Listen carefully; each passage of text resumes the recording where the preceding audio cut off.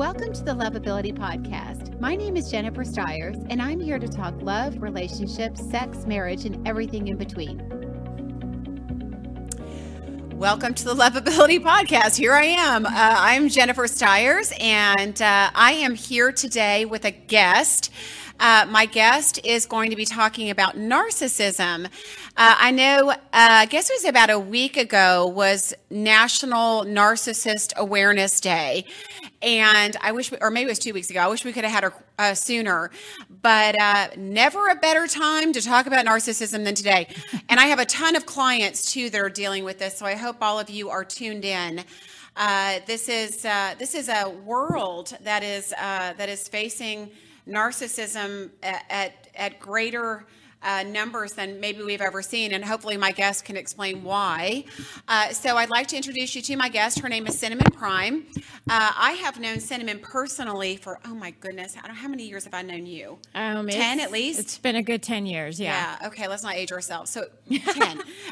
And we met when we were 20, right? That's right. So she is a neuroscientist, right? Is that right? I have a degree in biochemistry. I study neuroscience, and I'm a mindset coach. Yes. Okay. She's probably underestimating her abilities. The girl is brilliant. She really is. She's brilliant. Sweet, thank you. Really, when it comes down to, I'm big into vitamins and things like that, and it was one way in which she started. So I'm going to tell you a little teeny story with her. So she has this knack for being able to figure out the human body and body chemistry, and with vitamins and things like what's working, like when something's going wrong, how to fix the balance. And interestingly enough, the reason that narcissism got on her radar was because she ended up dating one. And it became such a menace in her life that she did the research. So she had to figure out how to, it was a completely toxic, which many of you have had, those really toxic ones. So she got into a really toxic relationship and had to get out, and had never before been in a position that she was in that she didn't understand, which is brilliant of you to do all the research at that point to really, really dig in and understand what it is. And I feel like that's where a lot of people are, and I get a lot of questions like, what is narcissism? Where does it come from? How does it start? Is it biological? Are they genetic? People born with it? Yeah. And how does it develop? And so we're going to kind of dig into some of that, the root cause of it. And by all means, I kind of teased you guys a couple days ago. I said, be ready with questions. So I do have you guys on my social media here. So I'm going to be checking social media at various times while she's talking and get your questions. So please make sure if you have any that you ask. This is your chance. I know there's a ton of books out there. Yes. I know I have actually come to you for some of my clients before to get some assistance and help and advice on reading materials and specific things. And one thing I want to make sure that we talk about today that's going to be really important is I want to make sure that we discuss how this comes about in people's lives. Like, is it something they're born with, or is it something developed? And I know for some of my clients, there is a parental link. Yes. And how a son of a narcissist and a daughter of a narcissist interact and how they're affected is different. It's very, very different. And so one thing I will say is we only have about 45 minutes to do this. So Cinnamon's going to give you some books and some reading material, but you have to educate yourself. There's so much information out there. You have to educate yourself on narcissism, and you have to read. You could go to therapy for the next 30 years and never understand it. Right. So it is your job to dig in and do some of this research yourself. So thank you for being here. Yeah, thanks At least for we having can me. start somewhere. Yeah. So let's start there. Okay. So can we start there? Can we start with how does how is narcissism born in a person? Okay, that's a very good question. And a couple of things, if I may say, set the conversation, right? Since we only have 45 minutes, there are some very important things for us to learn. So get a notebook, and my clients know I'm an educator, I'm a teacher, I have a degree in biochemistry. So like you said, I take, I was a chemical engineering major first, so I take a look at the human body from an engineering standpoint, and I take a look at even narcissistic abuse mechanistically. So the big question is, how do they become a narcissist? Well, there's no one solid answer. There could be a genetic predisposition for it. It could be that they did have, oftentimes if you have a narcissistic parent, whether it's a mother or a father, or even an older sibling, for whatever reason, they're a narcissist and they're abusive. If you were in that environment, you might have the propensity to become one, or sometimes the narcissist parents they're not narcissistic or abusive, but that person interpreted it that way. And we do know through neuroscience how somebody interprets something can actually dictate the perceptions. So if somebody has just a basic personality where they don't like being told what to do, they don't like being controlled, and they have a very strict mother or father who's not a narcissist, but just very strict, that young man or woman could have interpreted it like, you're trying to control me, you're trying to dominate me, and they could have created narcissistic traits to get their way. And then their brain developed like that, if that makes sense. Makes perfect sense. Yeah. Perfect. And so that's, a lot of people want to blame, and I don't think it's really fair to blame a parent, especially if we weren't there and we don't know. But it is an important component. We can't ignore the fact that I just had a client last week, and if we wouldn't have gone backwards, yes, we wouldn't have discovered that there was a parent that was a narcissist. Yes. So it is important that you look, and you look at what the signs are if you had a narcissistic mother or a narcissistic father, because there's a whole different psychological dynamic to how you're raised. Yeah, if you're the victim. So here's the thing. If you're a victim of narcissistic abuse, or you find yourself getting into narcissistic relationships, if your parent was a narcissist, that's going to create some type of normalcy in your brain. So you'll be used to the drama and the trauma and the constant need for approval. But the question is, how does a narcissist become a narcissist? And a lot of people get a little too obsessed on that question. So what I was referring to is, if you find yourself in a relationship with a narcissist, you kind of got to say it doesn't matter how they got there. All that matters is they're being abusive, and the label doesn't matter. But if you're a victim, it's helpful to say, oh, you know what, my mom and my dad were or one of them was very narcissistic. This is why I have constant anxiety. This is why I'm trying to people please. This is why I get codependent or enmeshed. So that can be very helpful if you're the victim. Okay, great. So can we back up just a teeny bit, and let's talk about traits of a narcissist, because this day and age, everybody wants to call everybody a narcissist. So let's talk about what the true definition of a narcissist is. And I know there are different kinds, so we can kind of go into that too. So for the listeners at home, we're going to distinguish two things. Okay, there's narcissistic personality disorder, and that has 9 diagnosable traits in the DSM-5. That is a personality disorder. We can also talk about the word narcissism as an adjective. Okay, so distinct from the entire personality disorder and a diagnosis, people can have narcissistic traits. They can use narcissistic abuse tactics. So I think that's important, because people get a little obsessed on, at the end of the day, like, is my boyfriend or my girlfriend a narcissist? And I'm going to assert that behind that question is you're trying to see if you can fix them and change it. So we want to distinguish between, and narcissistic personality disorder is in the cluster B of personality disorders, which includes borderline personality disorder, histrionic personality disorder, narcissistic personality disorder, and antisocial personality disorder. And an antisocial is a sociopath and a psychopath. But usually the cluster B is I have a family member who's been a therapist for over 30 years, and he has worked with narcissists and cluster Bs, so I have consulted with him a lot. I mean, I'm not a therapist, but he said in his clinical practice, a lot of them kind of show up together. So it can get a little confusing if you're trying to diagnose somebody, which is why I say don't worry so much about the diagnosis. Let's look at the tactics. It's easier to get some clarity if you know and have memorized what their tactics are. Does that make sense? Absolutely. Okay. And education's always key with this. So being able to recognize the signs. Yeah. So the signs are so a typical. Yeah. So somebody with a narcissistic personality disorder or traits, they're going to have a grandiose sense of self. Okay, so, and it's a little delusional, but so they have a grandiose sense of self and self-importance. They're extraordinarily entitled. They lack empathy. They cannot empathize or sympathize. They're cruel. They have sadistic traits. How do they show up in dating? So there are things like love bombing and things like that.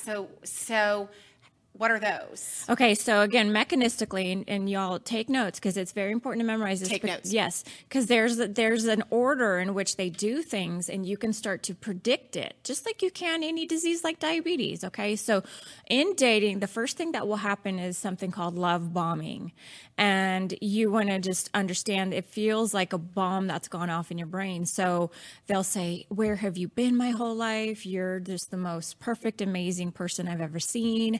They're going to send you texts after text after text. They're going to say, "You're my soulmate." They're going to want to move very fast, move in, get married within a month to 2 months. And it seems unrealistic. And what they are doing is they're bombarding your brain with adrenaline and dopamine and even oxytocin. So and what's happening in their brain at the same time? Well, there's something called narcissistic supply. So narcissists basically love attention. If you think about like a naughty child, any attention is good attention. So good, bad, or otherwise. So it's like gasoline. So I know that's the way I explain that to my clients. It's like anytime you give attention, whether it be positive or negative, it's like filling up that gas tank. So they're trying to win you over, and they feel really good. They're like, "Oh, look at me." Because when you're being told you're the most amazing, beautiful woman, you're also saying, "Thank you for seeing me. Oh, you're such a great guy. You're such a woman." Because women can be narcissists also. Yes, mothers, women can, certainly. And we can't forget that men get abused. So that narcissist is getting watching right now that have been through this. So I'm very glad that you're here. Thank you. Yeah, and for the men, they're just as confused, and also I think they experience shame and toughen up, big guy, like, "Oh, it's just, your little lady's hurting you." It's like, yeah, you know what? It's psychological abuse. It's emotional, mental, and I would even say spiritual abuse. So yeah, because they don't know, they've never experienced anything like it in their life. And it almost, I think sometimes because of the way in which the narcissist moves in and out of their life, because one of the things that we haven't really talked about is how they gaslight and how they turn things. So what happens over time with somebody who's in a relationship with a narcissist is that they feel that it's them. So the things are constantly getting turned. So that's an important thing to talk about, because I think that's the mental abuse that's very, very hard to unwrap and get out of once you're starting to recover. So for the folks at home, if you want to just write this down, I'll say them now, and then we can go back and reference them. Okay. So the first step is going to be love bombing. And then, so what they do is they put you up on a pedestal and they just adore you and they idealize you. So you want to write that down. There's idealization. So you have become idealized and now you're on the pedestal. And then the second thing that's going to happen is they're going to do what's called devaluing you. And what you're talking about, some of the ways that they devalue you is through gaslighting, blame shifting, flipping the script, and confusing you. Then there's going to come the third phase, which is going to be a discard. They'll do that by either completely ghosting you or just trashing you and saying, "I don't love you anymore and you're worthless." And then what usually happens is they'll come back, whether it's a week, a month, or decades later sometimes, and hoover you just like the vacuum cleaner, and suck you back into it. Great terms. Yes. And then once you fall for that trick and you get hoovered back in, the cycle starts over. You're going to get love bombed. You put the gas in the tank. The car's moving again. You can predict it. They're going to love bomb you. Then they're going to idealize you. Then they're going to start to devalue. Then they're going to, it's just a hamster wheel, and it's actually predictable. So that's why I want you all to write these things down so you can identify what's happening. And here's the thing, when I coach my clients and why I study neuroscience is if you can predict something and put a label to it, it's not personal. How many of your clients feel like, what did I do wrong? This feels so personal, and it's not. Because I personally think most of the people don't know what's happening to them. Don't. They've just been blindsided. They thought they were in a great relationship.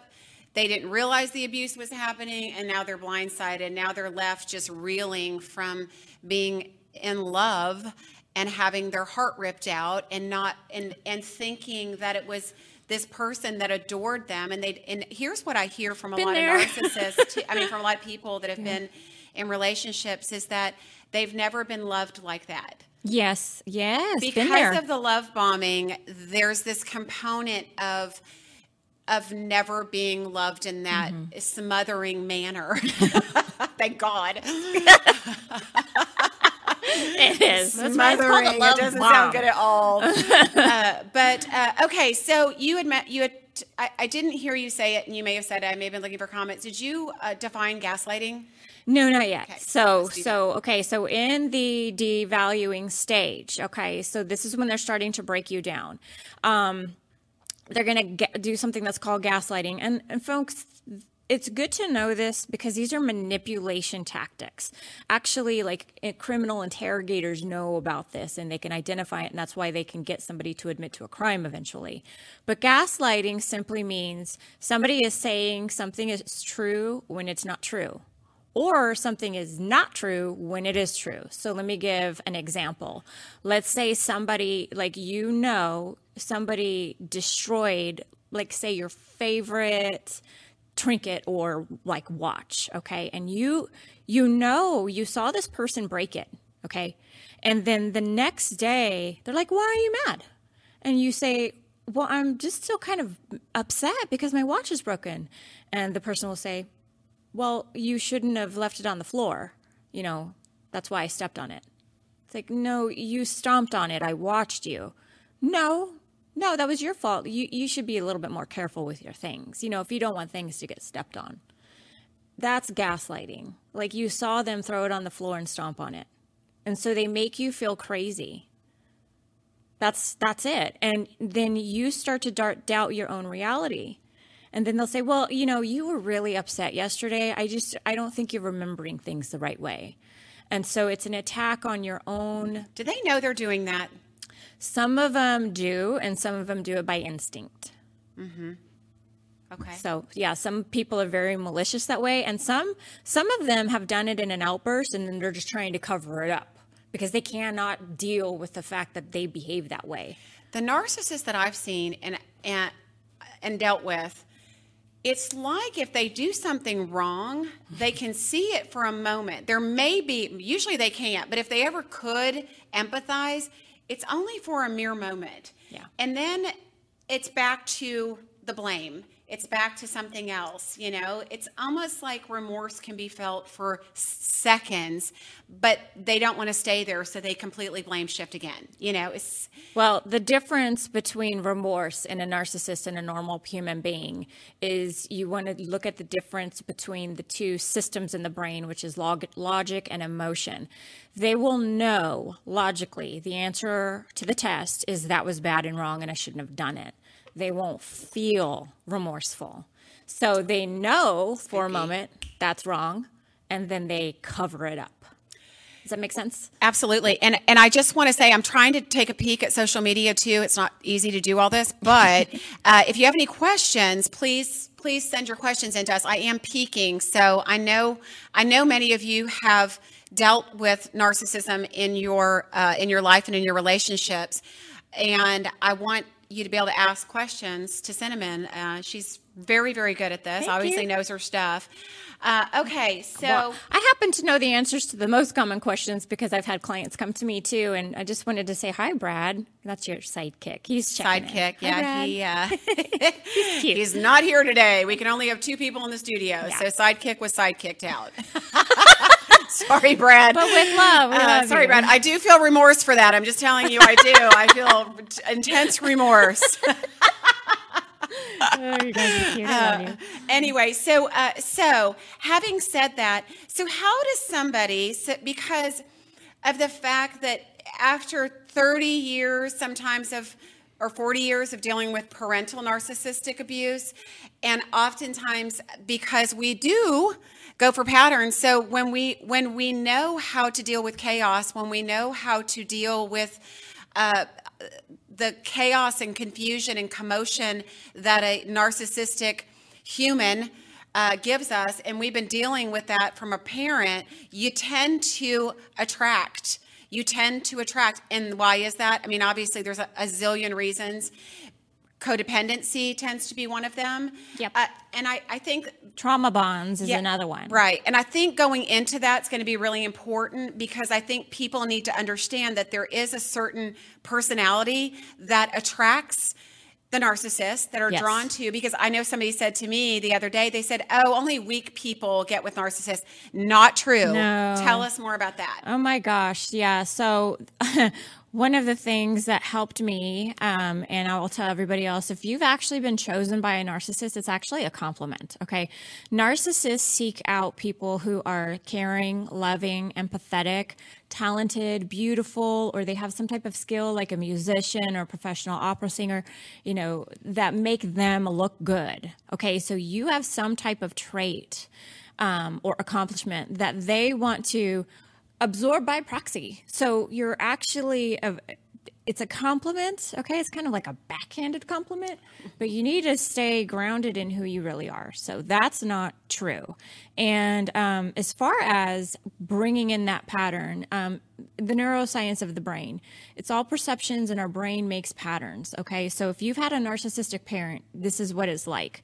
Whether it's a mother or a father, you're going to have found that you were trying to constantly get their approval. Especially as a toddler, it's like, why can't I make mommy happy? My drawing's not good enough. And then my grades aren't good enough, or my sports activities aren't good enough. So you're constantly seeking approval, especially as a toddler. And then when you get a little older, like in the teenage years, there's going to be conflict and gaslighting, and you may find yourself trying to reason with them. But the bottom line is, they've made approval off of your accomplishments. You're the number one sports star. You're the quarterback. You're the head cheerleader. You won the science fair. That makes the narcissistic parent look good, and you have They're been feeding off that attention. Yes. Even if it's not their own. That's their narcissistic attention. And so out and about, they're like, oh, the greatest parent, but at home, they're not. Now, as a child, what this does is it creates a chemical cocktail in the brain full of, like, when there's arguments and fighting and they're criticizing you, you're going to get cortisol, and then you're going to get adrenaline, which can be addictive. And then when they're praising you because you won the award or whatever else, then you get more adrenaline, which is addictive. And then you get dopamine. And then you can even get oxytocin, which bonds you. And so if you grow up with this, you've had 18 to 20 years of ups and downs and roller coasters, and that becomes normal. And so once you leave home, it's almost like you left the war, and now it's weird and unfamiliar. So you will find somebody, and the narcissist can smell you out like a shark can smell a drop of blood in the water, and they will know that you're the kind of person that will put up with their stuff. And that narcissist will seem normal to you because you're going to have to fight for their approval. They're going to love bomb you and put you on a pedestal. Then they're going to knock you down just like mom or dad did. And that goes into normal. It doesn't mean it's healthy. Because you know how to deal with that. So you're highly skilled. Yeah, just you don't want that pattern, but you're in that pattern. So you know that. Yes. That's the psychological component to it. Yeah. So yeah. It's biological, it's and they psychological. like strong people, because there is a challenge. There is a challenge component to it as well when they're able to break them down. Yeah, well, so that's on a scale too, and the human magnet syndrome I recommend as a book and an audiobook because sometimes they like a very strong person because of the challenge, but the really extreme ones, they like more of the codependence and what you would call as a doormat. They'll say yes and people please, and they're small and they don't fight and stick up for themselves. So some of them will prey on that type of mousy, meek, very low self-esteem, low worth. I have never seen a victim of narcissism that was that way. They're always strong people. That's just me, but that's... Well, in the severely abusive, dominant, like think more alcoholic, drug addicted, very... and so it could be that that's not your demographic, but when you look at the women who are literally being brutally abused and having their skull broke open and they go back, that's that component. Right. Okay. So that's a whole different deal. It is. That's abuse too. Yes. Yeah. So that abusive person who's breaking that woman's bones is absolutely a narcissist, plus probably more sociopath, psychopath. So somebody asked a question. Tom said, is there any changing a narcissist? No. The end. There's your answer. Would you like to think about that? I know. So here's the thing. It's a personality disorder. So it's not like a health problem where you can take some medicine and improve. Okay. So it's not like depression or even schizophrenia where you can be medicated and improve. Mm-hmm. So no. And what happens is, and when you talk to psychotherapists, they'll tell you first of all, they don't get better. They just learn how to manipulate. And so this is a perfect introduction to this book, if I may. Okay. This is probably the last book you'll ever need to read. This is the last book that I got on it, and it answered every question for me. It's called Why Does He Do That by Lundy Bancroft. Awesome. And can I tell you a little bit about that book? Of course. Yes. So Lundy Bancroft is a counselor, and he had been counseling abusive men for 13 years. And these men had to be forced into counseling for either court orders or their wife or girlfriend said, if you don't do something, I'm leaving you. Those are the only two reasons a narcissist will go into therapy. And so what Lundy Bancroft did was like, okay, well, I'll try to help these guys. And these guys looked great at first. And then they'd kind of tell a story, kind of like maybe about the glasses, like, well, she accused me of breaking her glasses and I promise I didn't do it. Well, Lundy would then talk to the spouses and then get a completely different story from the spouses and go back to the abuser and say, okay, so, well, I got this story from, Nancy, and she said this, and she actually forwarded me the email, and so he started to get evidence, and then the men would gaslight the Lundy. And so he's like, wait, I have proof that your wife did this. I actually have the police reports. And oftentimes when when you expose them, they'll go into what's called a narcissistic rage. And these men would get furious and continue to cover up. Not interested in getting better. Right. They just get more skilled at manipulating. And then leave therapy because they've been found out. Well, and then they act like a victim. The therapist is mean. She's against me. She doesn't like me. She's a man hater or whatever. They'll flip it to be a victim. Right. Yeah. And so here we are, and I saw the title too. So why does he do that?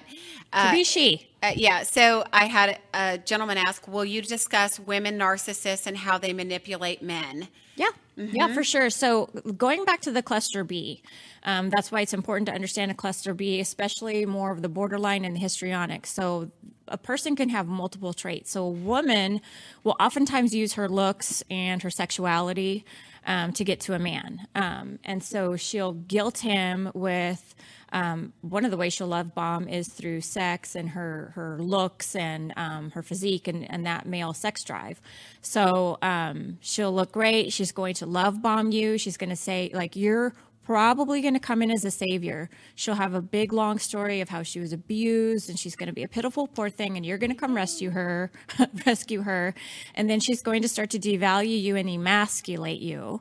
That may be how your mom abused you. So as a man, you might be used to being emasculated and having to save and help. But oftentimes she'll cry. That's the histrionic part. She's going to cry and she's going to break things and throw things and threaten to hurt herself and threaten to kill herself. And you as a man are going to want to continue to protect and save her. So they'll play on those male protective instincts and your sexual desires to manipulate you and get you their way and get you back under their control. I hope that makes sense. And listen, anytime you're a victim of narcissistic abuse, and I'm sure you cover this with your clients, right? Mm-hmm. You want to look at, why is this normal for me? So like, thank you. That's a great question. So, and that's what I did. Because it does come down. There are two players. It's not your fault, but there are magnets. We are magnets as to how we attract. And that's the one thing I've always said to people. It doesn't matter what's narcissism or anything else. That which we are attracting is also attracting you. So mm-hmm. there are two parts to that magnet. And so you have to look at, what is it about me that's drawing them in, that's attracting them, that's allowing it, and that's super important. Do we have any other questions? No, Mike said yes, textbook outcome, exclamation mark. So thanks, Mike. So yes, now here's something that's very important, especially if you've been a victim of narcissistic abuse and you have attracted them. There's a big difference between blame and being responsible. We're not trying to blame you. It's not your fault if you've... Oftentimes you're a good person, you're an empathetic person, you're a caring person, and the narcissist is banking on you being forgiving and loving and kind. So we're not trying to blame you, we're actually trying to empower you. Say, what a powerful question. What is it about me where this was normal? Because you can go through and look at your own self and change that pattern. You have the power to do that and put a stop to abuse and understand that it might be complicated, especially to get out of one. You want to see it like trying to quit smoking.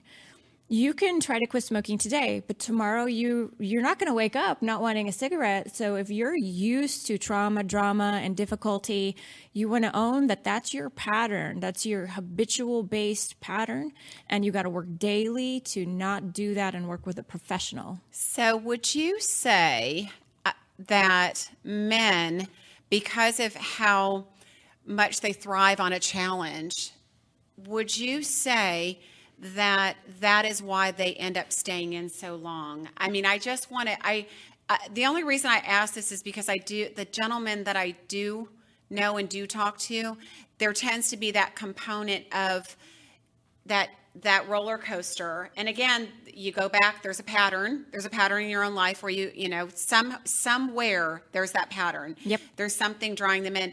But could it just be the challenge component? Yeah. So one of the things that I like to talk to my folks about who are victims of narcissistic abuse is, why don't you just check your ego? Because now the ego is involved. Okay.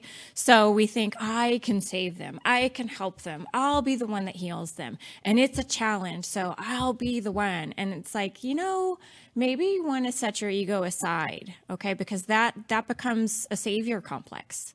And you want to look at, why is it so important for you to be a savior? Is that how you got approval? Is that how you feel like you're worth anything? And these are very good questions. It's like, where is your value? Because you're placing your value on somebody else, and you'll never have peace or power when the only way you feel worthy and successful is from somebody else's feedback. Okay. So let's talk about, as we need to, recovery. So, how does somebody begin recovery if they've been in a narcissistic relationship or currently in one? I mean, that is also, there's some people that are wrapped in that whole mess of trying to get out. So for the people that are trying to get out but just keep getting pulled back in, what do they need to do? First of all, it's what you need to know. Listen. Listen. I'm going to bring in my grandma spirit. She would say, listen. So whenever I get somebody that asks me these questions, the first thing is, you need to understand something first. And I brought a really goofy prop. Okay. The first thing that can actually help you get out and heal is understanding what you're dealing with and how a narcissist views and sees the world. Because typically people trying to get out are trying to understand them and reason with them and argue with them and defend. And you can't. You cannot. So here's the thing. The first thing that I tell people is narcissists, you want to think about the difference between an alligator and a puppy dog. Think about the way an alligator or snake's eyes look. It's very much seek and strike, where a puppy's like, let's be together and let's play. So narcissists see the world completely differently. And I'm going to put on my goofy sunglasses. They see the world as a game. Don't you just love these? So they see the world as a game. And Jennifer, what is They're very Terminator. They are, right? But what is the only reason to play a game? What's the point of a game? To win. To win. And in order to win, there has to be a loser. Okay, so I'm also going to put cotton in my ears. Smart today. Because, yeah, so narcissists see the world as a game, and they even filter. So they don't hear you, and they don't see you like a normal person. So you have to understand you're dealing with a different human being. So and you will never be able to understand them. No. You can't get in the brain because it's a brain disorder. So unless you have that disorder, you're never going to be able to think like that. So it's Right. a good thing that you don't see or hear the world the way that they do. Yes. Because then you would have some issues. So that's why they're confusing, because they don't see you or hear you like a non-narcissist. Mm-hmm. So you can say one thing, and because they don't hear you, it comes out differently. So you can pour in milk and then it comes out like stinky, moldy cheese. So that narcissist literally does not see the world the way you do, so you'll never be able to relate. And once you understand that, and that their only goal is to be in a game, games have nothing to do with partnership. Really, I mean, unless you're on a team, but still, the whole goal is to win, and you lose. And the person who's the victim of one is trying to partner and be together and raise the other person up. The narcissist isn't trying to do that. They're trying to tear you down and get their way and dominate. This is two different animals. So we have a question. Do narcissists typically tell their partner that they are a narcissist? No. The answer would be no. No, absolutely not. That's like a con artist saying, hey, can you hire me so I can embezzle money from your company? You off. Yeah, No. but they don't know, and They don't think they are either, even if they've been told by every ex that they are. They're Right. like, they don't Right. know. So then again, what are the signs to watch for from women? I assume it's lots of selfies on social media, frequent changes to their profile pics, many new connections to men, etc. So yes, so lots of it. So that kind of goes more into the histrionic, especially if they're very revealing selfies, but blatant insecurity. If they're constantly needing to get that feedback and approval for outside sources. So you're looking at an unstable sense of self and a false sense of self. The interesting part of that I just find fascinating is I've seen that too, where it is like very revealing, very, you know the goal. They take the selfie like this, so you're seeing down in their cleavage, and then they're like, "Oh, look at my new eyeshadow," but it's all cleavage.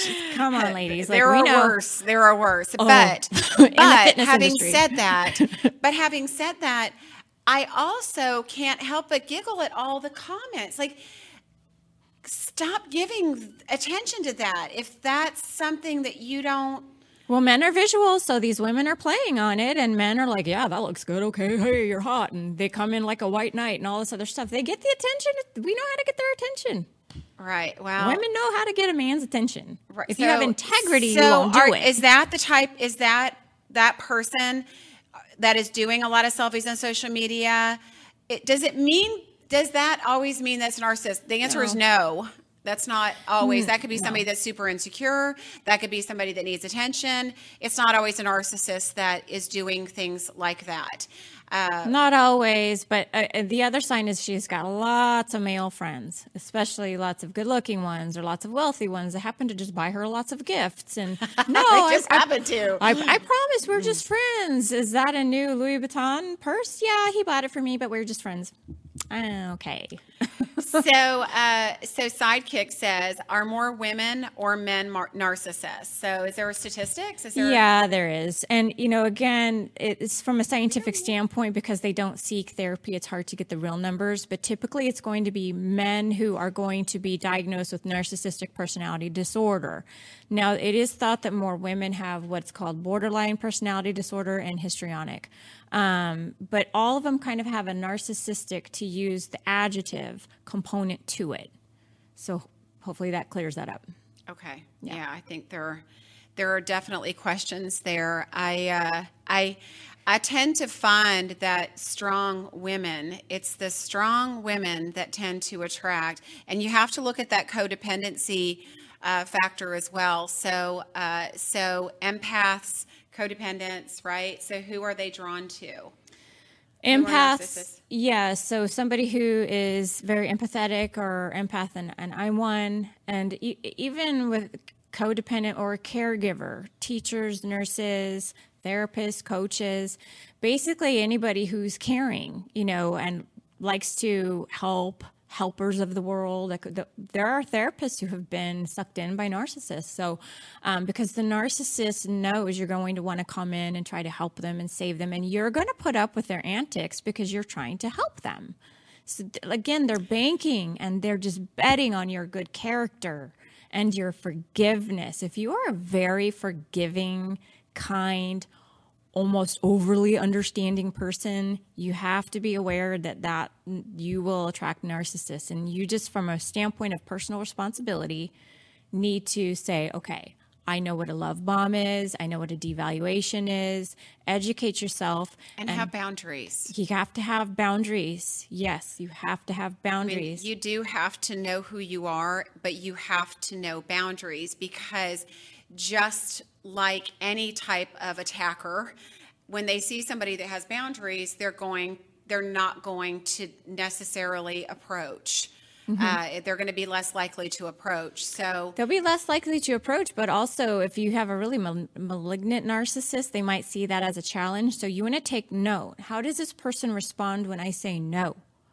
They might push you. They might pretend to say okay, but they're going to come back around in a couple of weeks. They may sneak around in a couple of months or even 6 months. It's like, I told you no at the beginning of the relationship. They don't know what no is. They don't like no. No. They hate it. They hate it, so they might pretend to be okay with it, but they will. No is an invitation to push harder so they can get their way. Right? And this is where we have to put in logic, right? And write things down, even on your calendar. I told this person no on this day. Very true. And that way you can get the emotions out of it and then be logical about it. So, we could probably talk about this for hours and days, but... So we have one more question, and I know we have to wrap it up. I have one in my family. Somebody says, I have one in my family. I purposely avoid ever having to deal with her. Her husband is also. It's all about them 24/7. So must be a sister. Interesting.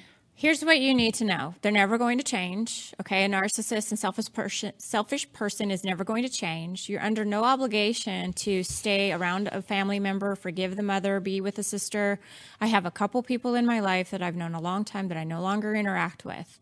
Now, if you are going to interact with them, you have to know what you're getting into. You have to set expectations extraordinarily low and expect for them to create drama, insult you, criticize you, and be horrible. And don't be surprised about it. And you have to manage your own expectations. Should people that have them in their life, because sometimes they are parents, sometimes they are parents, sometimes they are family, do they need to avoid that person? How do they put up the boundaries with family? That's the question. So it depends. Some narcissists aren't necessarily abusive. They're just maybe extraordinarily toxic and selfish and just cold or whatever else. So I would say if you're ever being abused, flat out abused by somebody, just stay away from them. You have to go no contact, which means no email, no texting, don't check their social media. Block them on social block media. Block them on your phone. Block them. Block their email. Because you've gotten used to the patterns too. And that's the thing that you have to understand is that they may have an illness, but now so do you in a sense. Yes. Because you have gotten into that pattern and you've got to end it. You also have to end it. And that's the hard part I have found with talking to clients is that they have a hard time. It's like they're always waiting because there's such an in and out pattern with the narcissist in their life. They're always waiting for that person to come back. So they know the text message is coming or they know the person's going to come knocking on their door. And how do they in recovery, really quick sum this up, how does somebody keep a narcissist out of their life? So it goes back to this cycle. Everybody listen, please, closely. Listen. Take the cotton out of your ears. That's right. So it goes back to the cycle. So there's a love bomb. They devalue you. They discard you. And then they're going to hoover you. And so in the cycle, you have to disrupt their capability of hoovering and sucking you back in. If they're blocked and you're not talking to them, they can't suck you back in. And that's where you break the cycle. And now co-parenting with one is a little bit of a different thing, but you just cannot feed into any argument. Short answers, yes, no, vague. Business is business and everything else is. Yeah. And you can't let them bother you. And the most important thing I would say is never take anything they say or do personally. Leave it over there with them. I call it mental bad breath. You know, when somebody has bad breath, it's theirs. Mm-hmm. You can be around and it's smelly, but you don't catch it. So narcissism, you may want to see it as this they have like mental bad breath. It's theirs. Yeah. They may aim it at you and say, it's your fault that I have all these problems. And no, it's theirs. It's not about you. They try to make it about you. It's not about you. So having said it, so let's just move forward with resources. Sure. What resources should people that are sitting out there listening, watching, trying to get out or trying to recover? Because recovery can take a long time. I mean, I watched you go through it too. And it takes a while. Yeah. I mean, it is understanding, but you did it from a standpoint of really understanding every little teeny weeny piece of everything, which can help. It really can help. But at the end of the day, you just need to shut that person out of your life and educate yourself so it does not happen again. Because again, if you attracted them, there is a component in you that could attract another. So you need to be educated, right? Yes. And what resources do they have? What do people have besides that book? Yeah. Okay. So a couple of things about that. Yeah. It helps to be educated so you don't feel crazy, right? So it's like, oh, wow, this is enough to be completely as defined as a personality disorder. So it's nice to know the terms and be educated so you don't feel crazy, but you want to put a time limit on yourself, because I went through this. It's like you can get a little too obsessed on the why and the figuring out of it. So figure out why, but then concentrate on yourself, and you have to become unfascinated with the narcissist. You need to become uninterested in them, because the addiction is the interest in trying to get their approval and change them. So educate yourself. And that's on you. Did you hear that? That's about you now. It's not about them anymore. Yeah. And understand, I don't get fight or flight symptoms anymore or anything because I took that on. So get with a therapist who knows. You have to interview the therapist. Do you know and understand narcissistic abuse? And have you helped them? It's a yes or no question. Sometimes victims will have post-traumatic stress disorder, and evidence-based treatment for that is EMDR and cognitive behavioral therapy. And I know someone that's great with this, and they do MDR in their office as well. So if you all need any referrals, just contact me. Yes. I'll be happy to send you. Then 2 YouTube channels. Don't go down the rabbit hole of YouTube channels, because there's a lot of really unhealthy, I would say, channels. The 2 people that I trust are Dr. Ramani, and she's a clinical psychologist who has treated people like this very good. And then the Little Shaman. She is amazing. If you go to Little Shaman, just put in YouTube, Little Shaman Narcissism, you will get more resources than you could ever hope for. She's direct, she's blunt, but she's not carrying her own anger into it. So you're probably not going to have to deal with all of her stuff. Right. And one of my clients has been listening to those and loves them. Like she puts her in tears every night. And I think that's the other part of any kind of recovery, whether it be narcissism or any other type of wound that we're dealing with. Understand that it takes time, and don't judge your tears. If you're sad, if a wound is broken open and you are you even feel devastated, that's okay, because that's what needs to happen in order to rebuild yourself stronger and wiser in the future. So don't be shamed by your tears. And I know a lot of people are like, they feel ripped apart by this, and they feel weak, and it's tears and surrendering is not a weakness. It's a strength. It's a strength beyond belief. It's a strength. Yeah. The ego wants to kind of come in and say, how was I so stupid and how this happened? No, you know what? Give yourself some credit. You loved that person, and that came from a very good place. They were actually very lucky to have had you. So, and you may also want to understand the stages of grief, because it's an ending of something. I mean, a lot of times, I thought I was, going to get married. And so there's this imagined life that you had that has come to an end. So let yourself grieve, give yourself grief. The narcissist was hard enough on you. You don't need to be so hard on yourself. So allow yourself that place. But also, I would say, just as coaches, you and I focus on forward movement. So have something in the future that you're also aiming at, so that it's worth the grief process. So that's what I would say regarding that. And that's what helped me. So what are you aiming at? Well, one of the things I was aiming at is just helping other people and healing myself, and making a commitment and a promise to never.